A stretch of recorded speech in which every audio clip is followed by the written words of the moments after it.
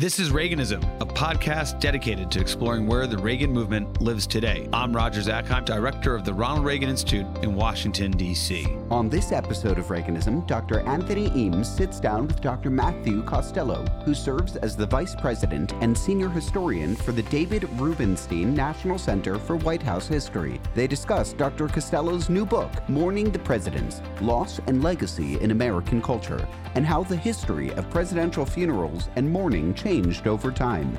Welcome, Reaganism listeners. I'm joined here today by Matthew Costello, senior historian and vice president of the White House Historical Association and co-editor of a new book, Mourning the Presidents, Loss and Legacy in American Culture. You can get it anywhere fine books are sold, out with the University of Virginia Press. As always, or on occasion, I'm your guest host, Anthony Eames, Director of Scholarly Initiatives at the Reagan Presidential Foundation and Institute. Matt, thanks for coming on the show. It's good to be here. Hopefully, there's no other specters or ghosts that are going to intermediate and for those of you that don't know, we have recorded this before, but it seemed like there was some kind of ghostly interference. So it's good to be back to have a mulligan. We can only assume that some deceased president was upset with our podcast, or perhaps Stephen Decatur, because right. I am in his house currently, and thus far everything seems to be in working order. But stay tuned. That's right, and Matt is our neighbor at the White House Historical Association, just across the street. So let's see if we can get this one on air. I think the first question that we like to ask with these types of conversations, of course, is why this book? You know, what was it that said to you that, you know, you and your contributors that now is the moment where we need to understand a little bit better the significance of mourning our presidents? Well, the idea for the book really began with the immediate aftermath of the passing of George H.W. Bush in 2018. Now, I had an earlier interest in presidential death and mourning. My first book was about George Washington's tomb in Mount Vernon. So I was already sort of into that debate and conversation and historiography. But to sort of watch this process play out in real time here in Washington, D.C., and also across the country, it sort of started to beg the question, are these things that we're seeing unique? Are they different? What are the parallels that have occurred over time between different centuries, decades, different political leaders from either party? And, what role have Americans as citizens played in this process as participants in the mourning process? And so my co-editor, Dr. Lindsay Trubinsky, and I took the HW funeral, and we wanted to apply that to a variety of different presidents and former presidents who preceded H.W. Bush. And so we put out a call. We had a few scholars in mind that we thought would be excellent for the volume, but we also had a few who submitted presidential proposals that we hadn't really considered. So there's a chapter on Zachary Taylor, which is really interesting. There's a chapter on Herbert Hoover. So, we do have sort of the big names, the Washingtons, the Lincolns, the JFKs, the Reagans, but we also do have, I think, some lesser known presidents that offer a pretty interesting contrast when we look at customs of presidential mourning. Yeah, so it is an interesting mix of presidential funerals that you cover in this volume. Maybe this is the right time then to ask the question, why do we mourn the presidents? What's the purpose of mourning the presidents? Certainly mourning Herbert Hoover looked a lot different than mourning Ronald Reagan, and it looked a lot different than mourning Chester A. Arthur. So why do we mourn the presidents? What's its significance, and maybe a little bit on each president themselves, or the highlights from this book? Sure. So it's a fascinating dilemma, because here we are a constitutional republic, and we engage publicly and privately in the pomp and circumstance of mourning presidents. I think it's just sort of a very basic human evolutionary trait that we want to feel connected to our leaders. We want to know them. We want to recognize them, acknowledge them, but also acknowledge the institution that they serve in. And even though we rejected monarchy, we didn't shed our colonial identity overnight. And so part of that transformative process between the revolution, the Constitution, the creation of the presidency is that fortunately, and we, of course, the lead chapter in the volume is that we had somebody who was there, who was not only a central figure in the development of all of those things, but really set the precedent for the institution of the office of the presidency itself. And so when George Washington dies in 1799, even though he requests a semi-private family funeral, it quickly gets out of hand.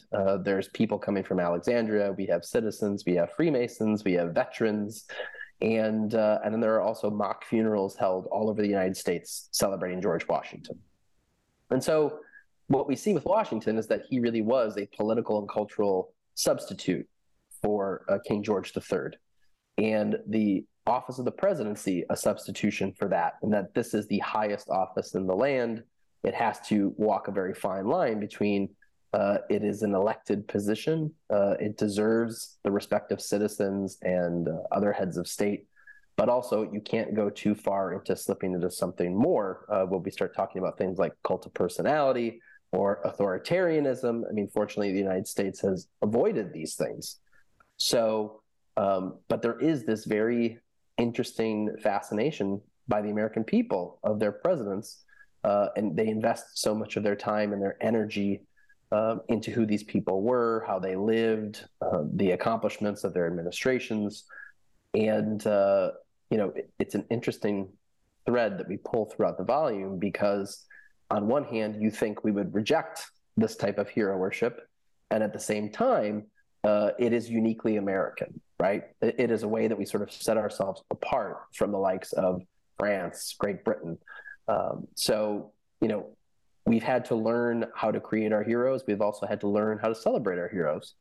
And what we see in this volume is that there are some similarities that carry forward over time. There are a number of different factors that shape this process, including when they die, if they die in office, how they die. And also, I think finally, probably the biggest thing is that different communities of Americans remember presidents differently, and they participate in the process differently. Well, you mentioned a little bit there, the funerals, the mourning process looks a bit different depending on when and how presidents die. We're going to talk a little bit about the long goodbye of President Reagan later today, but can you give us kind of a 30,000-foot view, some of the key points about what does a funeral look like, or what does the mourning look like? What is the significance of grief in that moment when a president dies suddenly, be it of an assassination attempt, standing too long in the cold in an inaugural address? I know a bit of a wives' tale, or the long goodbye that we saw with, for example, President Reagan, President George H.W. Bush, and what seems to be what we're seeing now with President Carter. So tell me a little bit about that dynamic at play. Mm-hmm. So for a lot of the former presidents in the 19th century, these were mostly family affairs. I mean, there probably was some community involvement as well, but these were, for the most part, not national events. Now, George Washington is obviously different because he has really captured the nation's imagination between the Revolution, his leadership during the Constitutional Convention. He's the first president. I mean, he is, the most iconic American by the close of the 18th century. And when we get further in the 19th century, we don't see a similar outpouring of grief like that until we get to presidents who are currently in office and they die. So Washington's funerals becomes the model for somebody like William Henry Harrison and Zachary Taylor. This is where we start to see what looks more like a modern day state funeral as we know. Lincoln's also has many of the same characteristics in that, Lincoln is shot tragically on April 14th. He's taken across the street to Peterson House and he dies the next morning. Mary Lincoln is not overly involved. She's, obviously in shock and horrified by what happened to her husband. And so it's primarily Lincoln's cabinet and the War Department that's making a lot of these arrangements to organize a funeral parade, take Lincoln to the Capitol.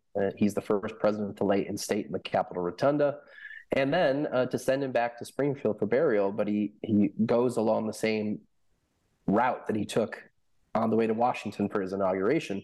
So he stops in a series of cities, and he is put in repose in these public buildings so people can pay their respects to Lincoln. So this is where we see, as you mentioned, things like communication, transportation, technology changes that allow more people to be involved with the grieving process than ever before. And I think with the Lincoln chapter, it's especially important to note that even though today we might have this universal admiration for Lincoln or near universal admiration for Lincoln, that was not the case in 1865. Lincoln is assassinated on the premise by these co-conspirators with John Wilkes Booth that by eliminating some of the top leadership of the American government, that the Civil War can continue. And that should tell you that there were probably quite a few voices who celebrated Lincoln's death.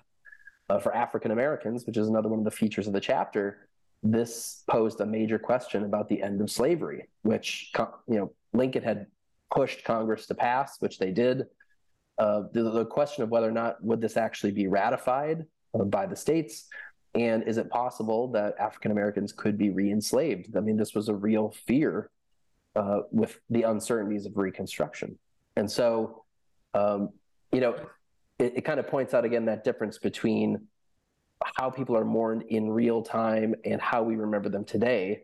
And oftentimes, the political, social, economic constraints of that moment are not reflected in how we remember today.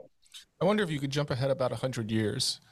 When you talked about a group of Americans that were concerned about their future, mm-hmm. The African-American community and the death of Lincoln, tell me a little bit about if there was some sort of similar dynamic going on with JFK's passing and the civil rights movement, and was there concern that this president will, now that he's gone, that his work would stop, or was there kind of confidence that his mourning, his legacy would give a boost to their cause of some sort? Yeah, I mean, everybody's probably well aware that there's so many different parallels and connections between Abraham Lincoln and John F. Kennedy. There's, of course, like one of those, it's like the little note card handouts of one had a secretary named Lincoln and one, so, we've seen people purposely make these connections between the two. Obviously, they're both assassinated presidents. They're not the only ones. Garfield and McKinley also assassinated in office. So Lincoln's assassination comes at the end of the Civil War. More than 650,000 Americans have been killed. We have another 4 million people who were recently enslaved now freed. So in 1865, what we have is not only this national tragedy in terms of lives lost, but also the uncertainties of Reconstruction. What will it look like to bring Southern states back into the fold of the Union? How will those governments function? Who will help ease the transition for African Americans from enslavement to freedom? And when you fast forward 100 years, you have really sort of these unfinished conversations about African American civil rights. Kennedy had put forward a civil rights bill in Congress. He obviously had spoken out several different times, and he gives a very famous speech in June 1963, pushing and advocating for more equal rights and representation for African Americans. And what we see in that chapter in the book is it's really quite fascinating, because when Kennedy is assassinated in November 1963, African Americans believe that he was killed because he spoke out on civil rights. And this is a persistent belief that the chapter author, Sharon Davis, makes throughout, that even though there have been multiple studies, investigations, the Warren Commission to name one, and all of these have sort of debunked this idea that John F. Kennedy was killed by a white supremacist. But that conspiracy theory has still lingered to this day. And so this belief that he was a martyr for the cause really sort of turns Kennedy into a saint in the African American community. And Sharon points out in many Black households, they tended to put up imagery of who the Black community saw as sort of the people who were really pushing and lending their voice for civil rights and African Americans writ large. And she points out that there's quite a few households that have Jesus Christ, have Dr. Martin Luther King Jr., and have John F. Kennedy. And the inverse of all of this is that Lyndon Johnson, who doesn't really get that same adoration or admiration, he is the one who's really able to take the fallen commander-in-chief. He's able to take Kennedy, and he lifts that mantle up to Congress, and he says, we need to pass this in honor of our slain president. And Johnson is able to very effectively use this national tragedy to push forward on civil rights. Now, he doesn't get as much credit for it, which is sort of the inverse of it, but it's probably just because he's constantly citing Kennedy. This is Kennedy's wishes, that this is what we need to do, that this was Kennedy's vision to make this happen. And I think probably incidentally, by doing that, he further strengthens those relationships and those connections between John F. Kennedy and civil rights progress. And in a way, it sort of cuts him out of the conversation somewhat, because it seems like he doesn't receive the same attention or acknowledgement that Kennedy did amongst African Americans. Well, you raise an interesting point, because presidential funerals really mark a moment of baton passing when the president himself no longer is actively engaged in shaping his legacy, actively engaged in pushing forward what other policy positions you'd like to see implemented, be it while he is in office or in many cases when he's long left office. Mm-hmm. Can you tell me a little bit about that moment of baton passing? What are the things that go into it? What are the outcomes? How does it shape both the moment and then the extended mourning? Obviously, you're recording a podcast with the Reagan Presidential Foundation and Institute. In some ways, the mourning still hasn't gone away. It shapes the work we do today. So please tell me a little bit about that. Well, yeah, I mean, obviously with the more recent presidents, we're seeing, former commanders-in-chief live much longer post-presidential lives. And as part of that, they're usually very actively involved with their own foundations, the creation of their presidential libraries, which more often than not, this is where they are laid to rest. That's the case with President Reagan. Not all of the 20th century presidents follow that rule, but a lot of them do. And, they do this in effect because this really becomes the place to tell their story, to tell their administration story. It makes sense that this would be the same place that would have the records, the objects, the artifacts, that this would be a place that citizens from all walks of life could come and learn more about them and their challenges, their achievements. And so, early on in the presidential administration, a president will come up and create a state funeral plan in the unexpected event that a president dies while in office. They didn't have that in place for John F. Kennedy. He was, assassinated. There was no set plan designated already. And Mrs. Kennedy, Jacqueline Kennedy, asked that her husband's funeral very much mirror Abraham Lincoln's. And so that's where we see a lot of those rituals reused in the 20th century, is because her request had a number of different people scrambling to learn exactly what they did for Abraham Lincoln, and she wanted her husband to have the same treatment. Well, since then, there's been a much more concerted effort to ensure that presidents while in office have a state funeral plan, but then also after they leave office, they periodically revisit this with staff, with military officials, government officials, so that in the event that something does happen as a former president, that their state funeral and their wishes are known. Obviously, the family is going to have input on this. I think with President Reagan in particular, the plan that he had devised when he left office and then the periodically revisiting, this would have been left in the hands of Nancy primarily, but also other members of the family. And, it is sort of this last opportunity to really have a public facing event with the American people And it is kind of weird to think of it that way because the president is deceased, right? The president is being transported across the country to Washington, D.C. There's a procession, they'll lay in state. But a lot of these things are orchestrated and overseen by the president's family. And one of the themes that we pick up in the volume is the importance of family, the first family and former first family members who play a major role in orchestrating and organizing and coordinating these ceremonies, because it is the last opportunity. It's the final goodbye. But also this is where we really see the beginning of, as you mentioned, we open that door a little bit more to this idea of talking about legacy, because oftentimes presidents themselves don't want to get into that conversation, or they only kind of want to touch on it, dabble on it. I think most of them come to terms with the idea of that's not really up for me to decide. That's sort of the whole point of the presidential libraries and people coming and doing research, and scholars and historians talking about my policies, my challenges, my struggles, in the volume in particular, George H.W. Bush's chapter does this as well, where he said that he didn't really want to talk about legacy. He really thought that that was best left to people on the outside, people who would use his presidential library and they would make judgments. But he himself did not want to be an active participant in that conversation.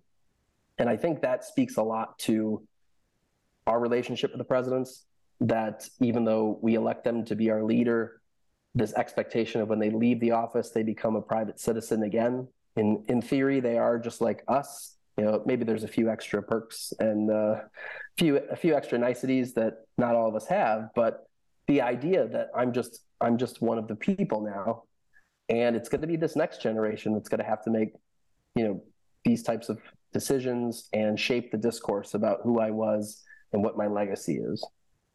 Yeah, heeds the call of Reagan, dedication of his library, where he called on scholars to interpret the past at the library, and that's something we hope more of our colleagues will take us up on and join us at the library to help us on that work. You invoked a little bit Reagan's long goodbye, First Lady Nancy Reagan's involvement in the funeral planning. We've just passed the anniversary of Reagan's death. Can you give our listeners, some of whom probably were there and present for the funeral and the celebration of his life, a sense of the long goodbye that defined Ronald Reagan's passing from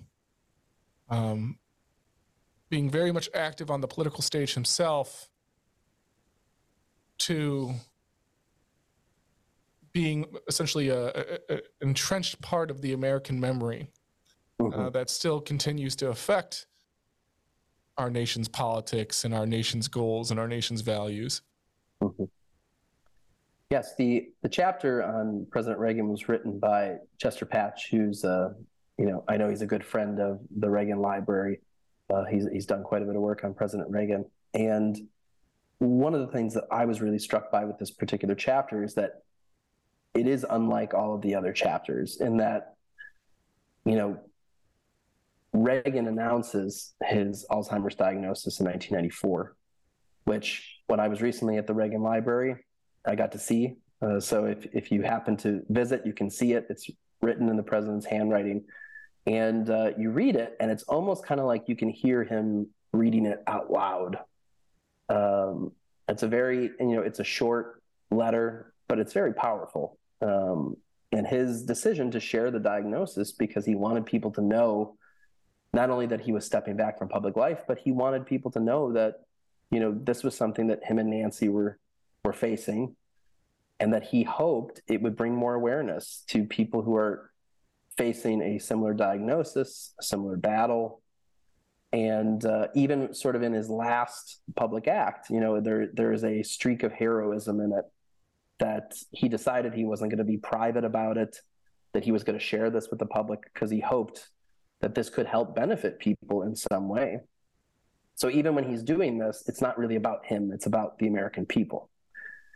And, President Reagan would live another 10 years until he died in 2004. And, the chapter sort of details a lot of the heartbreaking steps along the way. I think most of us are probably familiar with President Reagan, defeating the Soviet Union. We're imagining him bringing the American economy back. Maybe the first memory you have is of this incredible week-long state funeral procession that begins all the way out in California. It comes to DC, and then it comes back to the Reagan Library for a final sunset service and burial. But this chapter highlights sort of the ups and downs to get to that place, and you're just sort of left with a much deeper appreciation, I think, for Nancy Reagan and all that she went through to take care of her husband, in his last battle. I think it also speaks to this idea of how do we remember someone, and the spectacle around the actual mourning can have a major impact because, people don't remember that side as much of, they know that he had Alzheimer's, but that was about it. And the state funeral was much more about who he was as a person, what his humor, his belief in optimism. All these things that I think Reagan probably would have preferred to be remembered for. And, I think, again, it sort of speaks to like the balance between you want to tell people more about who this person was, you want to shape the public memory of the person in real time, but, also I think by releasing that statement, letting them know that even in this last act, that he was thinking about the American people. He wasn't really, yes, he was stepping back from public life. Yes, that's a decision for him and Nancy to make, but the idea to share it with everyone, to be so forthright about it, and then also Nancy to go on and advocate for different types of treatment and federal funding for stem cell research. All these things are interconnected. And so I think it speaks to Reagan's love of America, the idea, America, the republic. And he wanted people to remember that part of him. So we are now at a moment where we might be looking at another long goodbye. Mm-hmm. You've mentioned that presidential funerals, they're not all the same. Mm-hmm. Some are bigger and grander and have an agenda essentially underneath them to really shape a legacy and a memory. And others are smaller and more intimate or less complex. What might we expect for the next presidential funeral? Mm-hmm. Well, I don't know if President Carter will. I guess he could live another 10 years. That's how long President Reagan lived after he said goodbye to the public life. I think what we know now is, President Carter has opted that he is not, if any issues should arise, that he is not going to pursue any kind of medical intervention. And, he's in his 90s. So, when he leaves us, we'll see. But I think historically speaking, Carter has always had this reputation as being, one of the greatest, post-presidential presidents, right? He was very involved with the Carter Center and in championing democracy, human rights, eliminating disease. He was awarded the Nobel Peace Prize, in 2002. He still volunteers for Habitat for Humanity. He teaches Sunday school. I think a real example of somebody who practices what they preach and hasn't let the presidency change who they are, what they do, how they do it.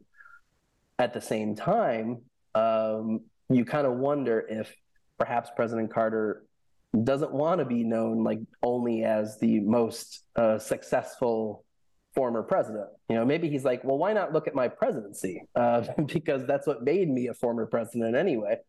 And so it's been interesting when that news was announced, some of the recent biographers of Carter already stepped out and started writing op-eds about how Jimmy Carter's presidency really changed the trajectory of the Cold War. They talked about how he was ahead, on a few different things, including American energy policy, that, maybe the American public wasn't quite ready for, or Congress wasn't quite ready for. So we're already starting to see sort of these revisionist views bubbling up.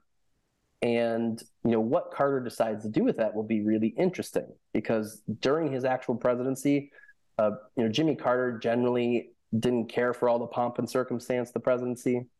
In fact, that was a big part of his election plan, was he was going to make government more efficient, more transparent. He was going to cut away with things. I mean, he gets rid of the presidential yacht, and for a while he was contemplating getting rid of Camp David, but thank goodness he didn't do that, because you could argue that was his most successful foreign policy achievement, was achieved at Camp David. So but Reagan made those promises that he was going to clean up government. And so he does these things, but I think at times we speak of him almost like he wasn't president. And if it was me, I would probably want to see some kind of balance. You can have the respect for somebody who held the office and not just focus on their post-presidential life, and also this characterization that his presidency was a failure. I mean, I think that probably is something that bothers him. So we'll see what his state funeral looks like. Will it be more simplified, more along the lines of somebody like a Harry Truman? Truman had all of the ceremony and rites performed out in Independence, Missouri. A big part of it was because Bess Truman was so ill and she was older. And so he didn't want to have, a funeral in Washington, D.C. He decided to keep everything in Missouri. Or are we going to see something very similar to what we saw with George H.W. Bush, which was more of a standard state funeral where there are multiple worship services in different places? There are ceremonies here in Washington, D.C. It'll be interesting to see what Carter picks, because what that funeral plan looks like will tell us a lot about what Jimmy Carter wanted his final send-off to look like, what were his preferences, and and how do those reflect the principles that he was adhering to, not only in office but out of office. Well, certainly Jimmy Carter and Ronald Reagan, their legacies often held together in one hand as we look at success and failures of the presidency, and also how handoff in important foreign policy matters and domestic issues has taken place. So to turn it back to Reagan, I think one of the things we like to do here is get your favorites, your favorite Reagan quote, your favorite Reagan book, and your favorite Reagan speech. Sure. So one way we like to wrap things up. So what do you have for us? Right. Well, I mean, I still think, Lou Cannon's works are still, I think, some of the best on Reagan. There's a recent biography by Bob Spitz, came out in 2018. I think that was also very good if you're looking for a one-volume. It is a pretty big volume, but a one-volume account of Reagan. And, I think it also does a good job really covering sort of his life before the presidency, life before politics, because, I mean, there's so much to know about. You can glean a lot about Reagan, the person, from sort of his early upbringing, the challenges he faced, his moving about and, getting into broadcasting. I mean, all of this stuff you can tell really plays a role in shaping what we know today. We call him the great communicator. And that wasn't just something that like he came up with on the spot. He had this talent from an early age, and he went to all these different places and he honed those skills. And so I think that's probably one of my favorite single volume accounts of a biography of Reagan. I mean, it's hard not to pick his speech at the Brandenburg Gate. I mean, I know that's probably like everybody picks that one, but a speech is so much more than just what is actually written. Sure. A big part of it is the setting, which here he is in Berlin and essentially speaking directly to Gorbachev. But also, I mean, I've read a few different things, a few different accounts of sort of the backstory of how that speech came about, which is fascinating. And all these different advisors and people at the State Department who were really trying to tell President Reagan, we really should probably tone this back a little bit. We don't want to like cause a scene, or we don't want to offend anyone. And when President Reagan found out this speech depending on the weather, the speech was going to be broadcast, and it could go as far as Moscow, but it'll certainly reach Eastern Europe. And somebody asked him, well, what do you want to say to them? And he's like, I think tear down the wall. He's like, that's what I want them to hear. He's like, I wouldn't really, if they don't hear any of the other speech, it's fine. But I want them to hear that statement to the Soviet Union, that challenge. And, obviously the things were heading in that direction as is, but to do it in such a public way, in such a symbolic place, again, I think it speaks to Reagan was very cognizant of optics, stage, performance, and also using those political moments to put people and put nations on the spot. As far as my favorite quote, yes, there's a lot of good serious ones, but President Reagan had just a hilarious sense of humor, often overlooked, I think. People that know Reagan know this, but I mean, he was a jokester, and he usually loved to add his own little quips into speeches and into remarks. And when he's debating, I think it's Walter Mondale in 1984, and of course, there's all this different press coverage, and people are coming out against him running for president again. He's too old, and he has that great line about, I will not make age an issue of this campaign. I am not going to exploit for political purposes my opponent's youth and inexperience, which, of course, got even Walter Mondale started cracking up. But I mean, it just, again, it speaks to his ability to just off the cuff be able to take something that's a weakness and turn it into a strength. I mean, he was phenomenal at that. It's an ability that not many politicians have. Well, it's certainly one that's relevant for our forthcoming election. Although right, exactly. I don't think youth and experience is on the table. Well, Matt, thanks for joining us. Again, listeners, once again, please go out, buy the book, Mourning the Presidents. It's a fantastic read, good coverage of our whole history. Thank you again, Matt. Thank you, Anthony. We hope you enjoyed this episode of Reaganism. New episodes premiere weekly every Monday on YouTube and all podcast streaming platforms. If you like this episode, be sure to let us know and share with a friend.